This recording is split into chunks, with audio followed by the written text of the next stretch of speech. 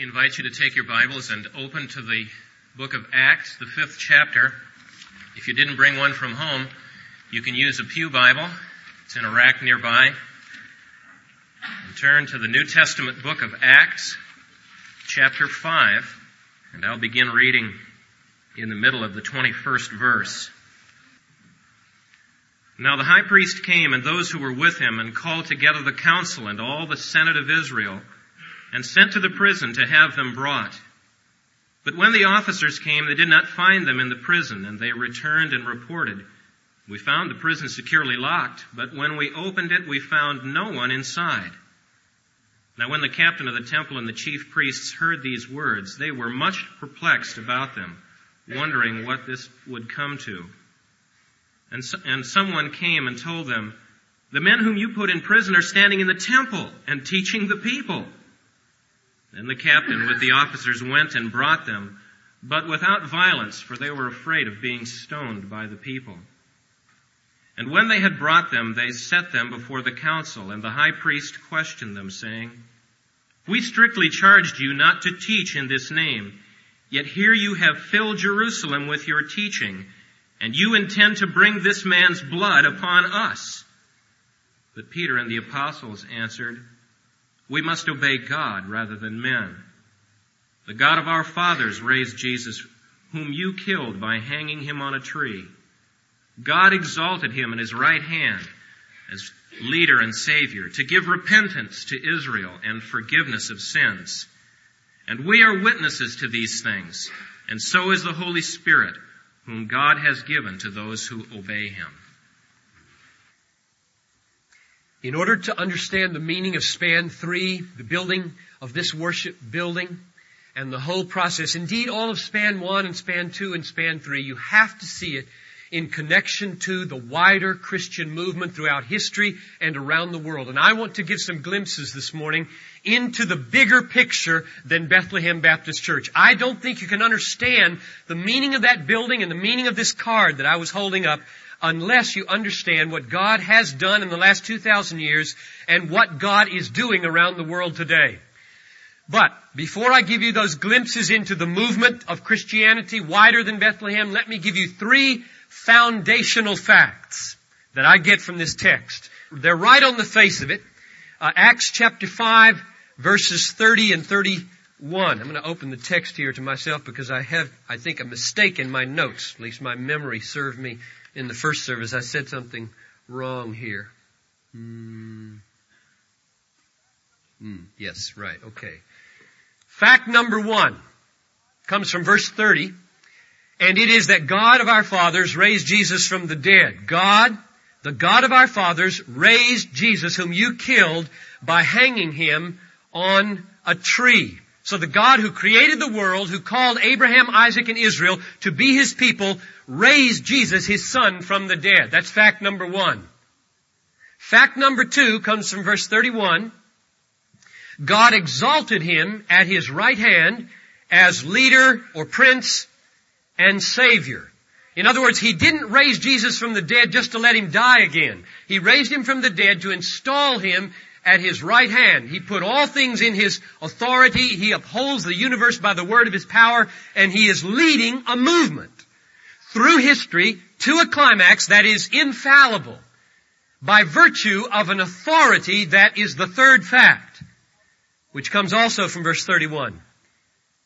Jesus has authority to give repentance and forgiveness of sins to everybody he chooses in all the nations of the world. God exalted him at his right hand as leader and Savior to give repentance to Israel and forgiveness of sins. Now I realize it says to Israel, and I said to all the nations. And the reason I said to all the nations, even though it says to Israel, is because Acts is moving gradually towards the nations. If you read ahead 6 chapters and get to chapter 11, verse 18, Peter reports how God opened the hearts of the Gentiles. And the church stands in awe that the gospel has spread beyond the banks of Israel out to the nations. And here's what they say.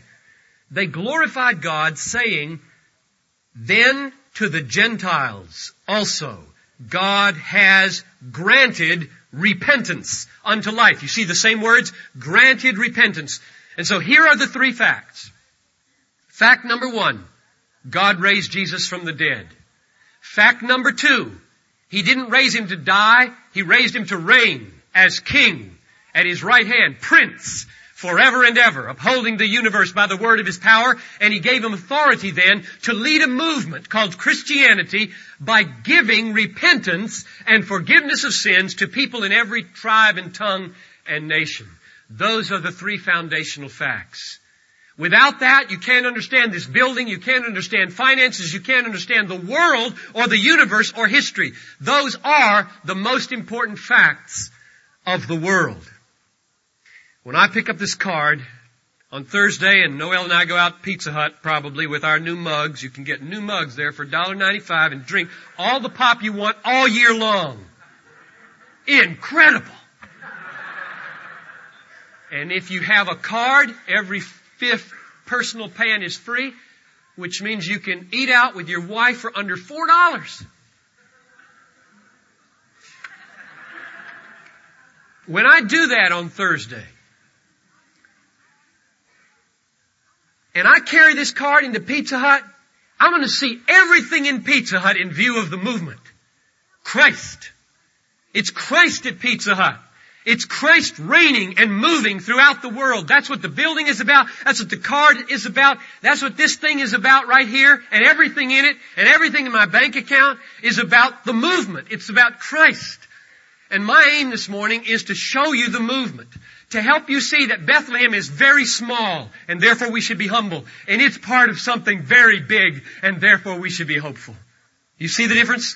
We are teeny. I tell you, we are teeny weeny. When you think of the world, I'm going to show you how teeny we are in just a minute so that we don't get any big head here, but oh, are we part of something big. Absolutely infallible, unstoppable, that's going to take over the whole world, fill the world with the glory of the Lord someday. That's what this card is all about. If you don't see that, oh, you'll just think of I don't know what you'll think. But I don't want you to think anything but this, the movement. Let me try to show you the movement. Let's start with China. I'm just going to give you snapshots of God's work in the world today. Now China, almost anybody who is in the know today at all knows what God did in China during the Cultural Revolution. Mao Zedong's reign was intended to wipe out everything but Marxism and socialism, and it didn't work. 1 million believers expanded to about 30 to 50 million believers during all that repression, all that suffering. Now we know that, but here's something I'll bet you don't know. At least I hadn't heard it until I just read last week an essay written incognito by a young student who's sending out information to a man named Herbert Schlossberg. And he wrote, if I get to give you the background first, Tiananmen Square, right? June 3rd and 4th, 1989. From 700 to 7,000 kids slaughtered. We don't know exactly. 10,000 arrested, 31 tried and executed. Now all of the students in China were watching this happen. They were watching what they had given themselves to, what their fathers had given themselves to for 40 years, slaughter their kids, their friends. What effect do you think that had in China? Well, the effect it's having is this. Here's the quote. We have reports of thousands of intellectuals. By the way, those 30 to 50 million people who came to Christ in China were basically peasants. They were basically the common people, the uneducated people. Just like Jesus said. That's the way it's going to be. Most of the church are going to be those who are the ordinary common folk. 1 Corinthians 1. But now, God is not indifferent to the intelligentsia either. We have reports of thousands of intellectuals turning to Christ. In at least 5 university cities, no less than 10% of the students have been reported as turning to Christianity in a way that is even more amazing than the revival during the Cultural Revolution. For the revolution that was led by intellectuals is now being deserted by those who made it. In other words, God isn't done in China. God isn't done anywhere. God is moving because Jesus is alive, He's reigning, and He gives repentance. That's His job. He is building His church. The gates of hell cannot prevail against it. That's the meaning of that building. That's the meaning of this card. Africa. At the turn of the century, 4% of the people in Africa professed faith in Jesus Christ. Today, it is 40%. And there are about 16 to 20,000 people turning to Christ every day throughout the African continent. Soviet Union is another amazing story, real much in the headlines these days.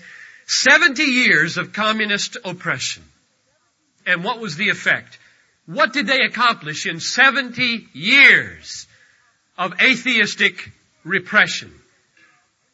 What you find in the USSR today is 36% of the population professing allegiance to Christianity. 5 times bigger than the Communist Party after 70 years of effort to turn it around. It can't be done. It can't be done. And then when the wall came down, the spiritual hunger became a world phenomenon, so that today the literature is just flowing. The Christian literature is flowing, as well as cultic literature, into the Eastern Bloc. God is at work. Don't you, when you hear things like that, what I feel is, man, I wish I could say I had been among the praying number, so I could take a little bit of credit for that. But am I going to get praying for Albania? I'm going to get praying for Mongolia. I'm going to get praying for North Korea. I'm going to get praying for Cuba. I'm going to get praying for Ethiopia. I'm going to be a part of that crumble. And it's going to crumble. Marxism is bankrupt throughout the world. Everybody who's anybody knows it is spiritually and economically empty. It doesn't work. And as soon as the main leaders like Castro are off the scene, it'll be over. It's over. And Christianity, under all that oppression, we're even seeing it and reading it now in the newspapers in Albania, did not die. Because the gates of hell cannot prevail against the church. Indonesia. The percent of Christians is so high in this Muslim land that the government won't dare to produce the statistics. I went out to lunch with Doug down here a few days ago, and I won't give statistics because I might get it wrong, Doug, but you told me that you had just gotten back from teaching over there at a Bible school, and that the growth of the church was simply phenomenal. So great that they can't handle the teaching of all of the people to train leaders. Here's a remarkable quote from concerning Indonesia. More Muslims have become Christians in Indonesia, Bangladesh, Iran, and East Africa in the last 10 years than in the last 10 centuries. God has not forgotten the Muslim world. 1 billion people. He is moving because He reigns. He's alive. He's alive. Muhammad is not alive. Buddha is not alive. Jesus is alive. More alive than you and I are, and He gives repentance and forgiveness of sins. Korea, this one amazes me because of its relationship to Japan. Korea, at the turn of the century, 90 years ago, had almost no churches. A few scattered small fellowships. It was called, quote, impossible to penetrate. The mindset, the religion was so different, it seemed. Today, 30% of Koreans espouse Christianity. In Seoul alone, there are 4,000 churches. The biggest Presbyterian church, the biggest Methodist church, the biggest Pentecostal church in the world are in Seoul, Korea. What happened? What happened in 90 years? God happened. That's all you can say. God happened in Korea. A revival happened, and He broke open what looked impossible. Now, it hasn't happened in Japan. But instead of saying, why didn't it happen in Japan? They were in the same situation 90 years ago. Why not in Japan? Here's what I say. Not yet in Japan. It will happen in Japan. Just think if God were to choose to grant repentance tomorrow in Tokyo, floods could come into the Rengo churches. That's our denomination. Floods of them. They could just recognize that the materialism that they're living for, working from morning until night, scraping and then dying, isn't life. God could open their minds to that. It could happen just like that. Overnight, something could happen in Japan. And that's what we ought to be praying toward. Latin America, 300,000 evangelicals in 1900. Today, 34 million. By 2000, 80 million. There are more evangelicals in Brazil today than in all of Western Europe. and Eastern Europe, not counting the USSR. What happened? God happened. Jesus is alive. He is giving repentance. He revives. He awakens. He moves. One final glimpse. Mission agencies. Since 1950 in this country, 350 mission agencies have been born to finish the Great Commission. The amazing thing, however, is that since 1950, outside of the West, among churches of the non-Western world, the same number, about 350 mission agencies have been born. This is the remarkable thing in our day. Larry Pate, who produces a newsletter about the growth of third world missions, I read the statistics. He said that right now there are about 40,000 missionaries leaving third world countries, going to other cultures, people groups. That number will catch up to the Western missionary force about 1998 probably, and then surpass it and be at about 160,000 in the year 2000, given trends as they're now developing. And what's so fantastic about this is that we Westerners, we kind of wring our hands and we wonder, well, how can we get into all those countries and how can we do this if they don't like Americans? And look, we're not the center of the universe. We're not the center of the church anymore either. We are backwater in Minneapolis. Backwater compared to what God is doing in Indonesia and in Latin America and in many places of the world. It just reminds me, I read this week a quote about Brighton in England, where there's going to be this big conference this summer. And that's the place where Hudson Taylor went out on the beach at Brighton, sat down and wept because he just couldn't go to any more churches where people celebrated their security, oblivious of the unreached in China. He just couldn't take it anymore. He just couldn't take it. And he sat on the beach and just wept. And God created the China Inland Mission. God's doing that in many of you. Those are the glimpses, brothers and sisters. Bethlehem is small, pinhead small in this movement. But we are part of something magnificent. They never heard of us in Indonesia. They never heard of us in Africa. They never heard of us in the USSR. Nobody knows who we are. And that doesn't matter. It ought to keep us humble, but oh, how we should be hopeful because we're part of it together. And my dream is that that building there and this card and all my investment and your investment mean we're part of a movement. Let's set on this text. They filled Jerusalem with their teaching. Verse 28. They filled Jerusalem with their teaching. You know what I hear behind that? God's going to fill the earth with the glory of the Lord the way the waters cover the sea. This is step one. Jerusalem, Judea, Samaria, to the ends of the earth. Filling, filling, filling, filling. I want to fill Minneapolis and St. Paul with our teaching. But I know when I say that it can have a wrong ring. And here's what I mean. I don't mean that Bethlehem has the message that needs to fill. I mean we're part of the movement that can fill it. There are hundreds of Bible-believing churches in these cities. We are one of a movement. And I just want so much to think more and more and more in terms of Bethlehem is part of a movement. A God-led, Christ-risen, reigning over movement. That's the meaning of the building. It stands out there for the viability of the movement in this city. Now, if you ask, as I asked, how did they do this? How did they fill Jerusalem, that big city, with their teaching?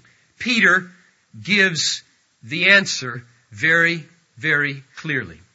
He says, in verse 29, Peter and the apostles said, we must obey God rather than men. That's it. They obeyed God. They were scared by men. They didn't care that they could be killed right now. They could be killed by these leaders when they said that. They just looked right in the face and said, you killed Jesus. He's alive. He reigns. We'll obey him, not you. That's the way they talk. That's how they filled the city. That kind of courage. That kind of daring. Prayer, care, dare, share. How do you get that kind of obedience into your heart? How do you get to be that kind of person? Verse 32, and with this we're done. Verse 32 gives the answer because it links up with verse 29 by this word obedience. Same word in the Greek. It's not unintentional. We are witnesses to these things. So is the Holy Spirit, whom God has given to those who obey Him. Now, the tense of these verbs is utterly crucial. Let me translate it very literally, lest you get things mixed up here. We are witnesses of these things. So is the Holy Spirit, who gave, past tense, the Holy Spirit to those who are now obeying Him. The point is this. When you see this kind of obedience, you know where it's come from. It's come from the Holy Spirit. That's the point. The Holy Spirit has been given to these men. He's reigning, exploding, empowering, filling them, and they are obedient. They don't care what people say about them. That's how Minneapolis and St. Paul will be filled with our teaching. And what is our teaching? He is risen. He is reigning as leader and Savior, and He gives repentance and forgiveness of sins. That's the movement. When you go out with God or with your spouse or both to work on this card this week, my prayer for you is real simple. Father, send the Holy Spirit down and fill them. Because if they're full of the Spirit, to the degree that you are full of the Spirit, you'll be radical in obedience. God will tell you what to do. You'll do it. I don't have to worry. So that's my prayer. May the Holy Spirit fill you as you pray over this card. Let me close with a dream that one of our women had. She told me as we were walking through the sanctuary on Saturday, she said, I had a dream the other night about this building. And I saw the building and I saw these two big windows that, if you've noticed in the morning, they let light flood in on the congregation. She said it wasn't that way. It was from outside and the light was just gushing out of those two windows, filling the sky and filling the city from the people inside. So would you keep that in your mind? That's it. That's it. Fill the city with the salt. Fill the city with the light. By being obedient, by being filled with the Holy Spirit. Let's pray. Father,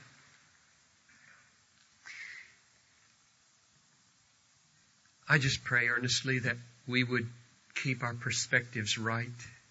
We're just a little niche in the kingdom. And I'm so glad to be one. I'm so glad we're in. And I'm so glad it's big. I'm so glad you reign. I praise you, and we praise you as a church. We don't want to exalt ourselves. We want to exalt Christ. We want to exalt the movement. So, Lord, be pleased, I pray, to humble us. Be pleased to turn that new building into a place of light and power for the spreading of praise to all nations. And it may be that some of you are saying right now, well, I'd like to give, or I'd like to love, or I'd like to serve, or I'd like to obey, but. And that but is an obstacle you need prayer about. We have some teams that are going to be standing here on either side of the sanctuary. There'll be a few minutes between services. You could just come up to them and say, here's a blockage in my life. Would you pray about this with me? And now unto the King of ages, immortal, invisible, the God only wise, be dominion and power and glory forever and ever. And all the people said, Amen.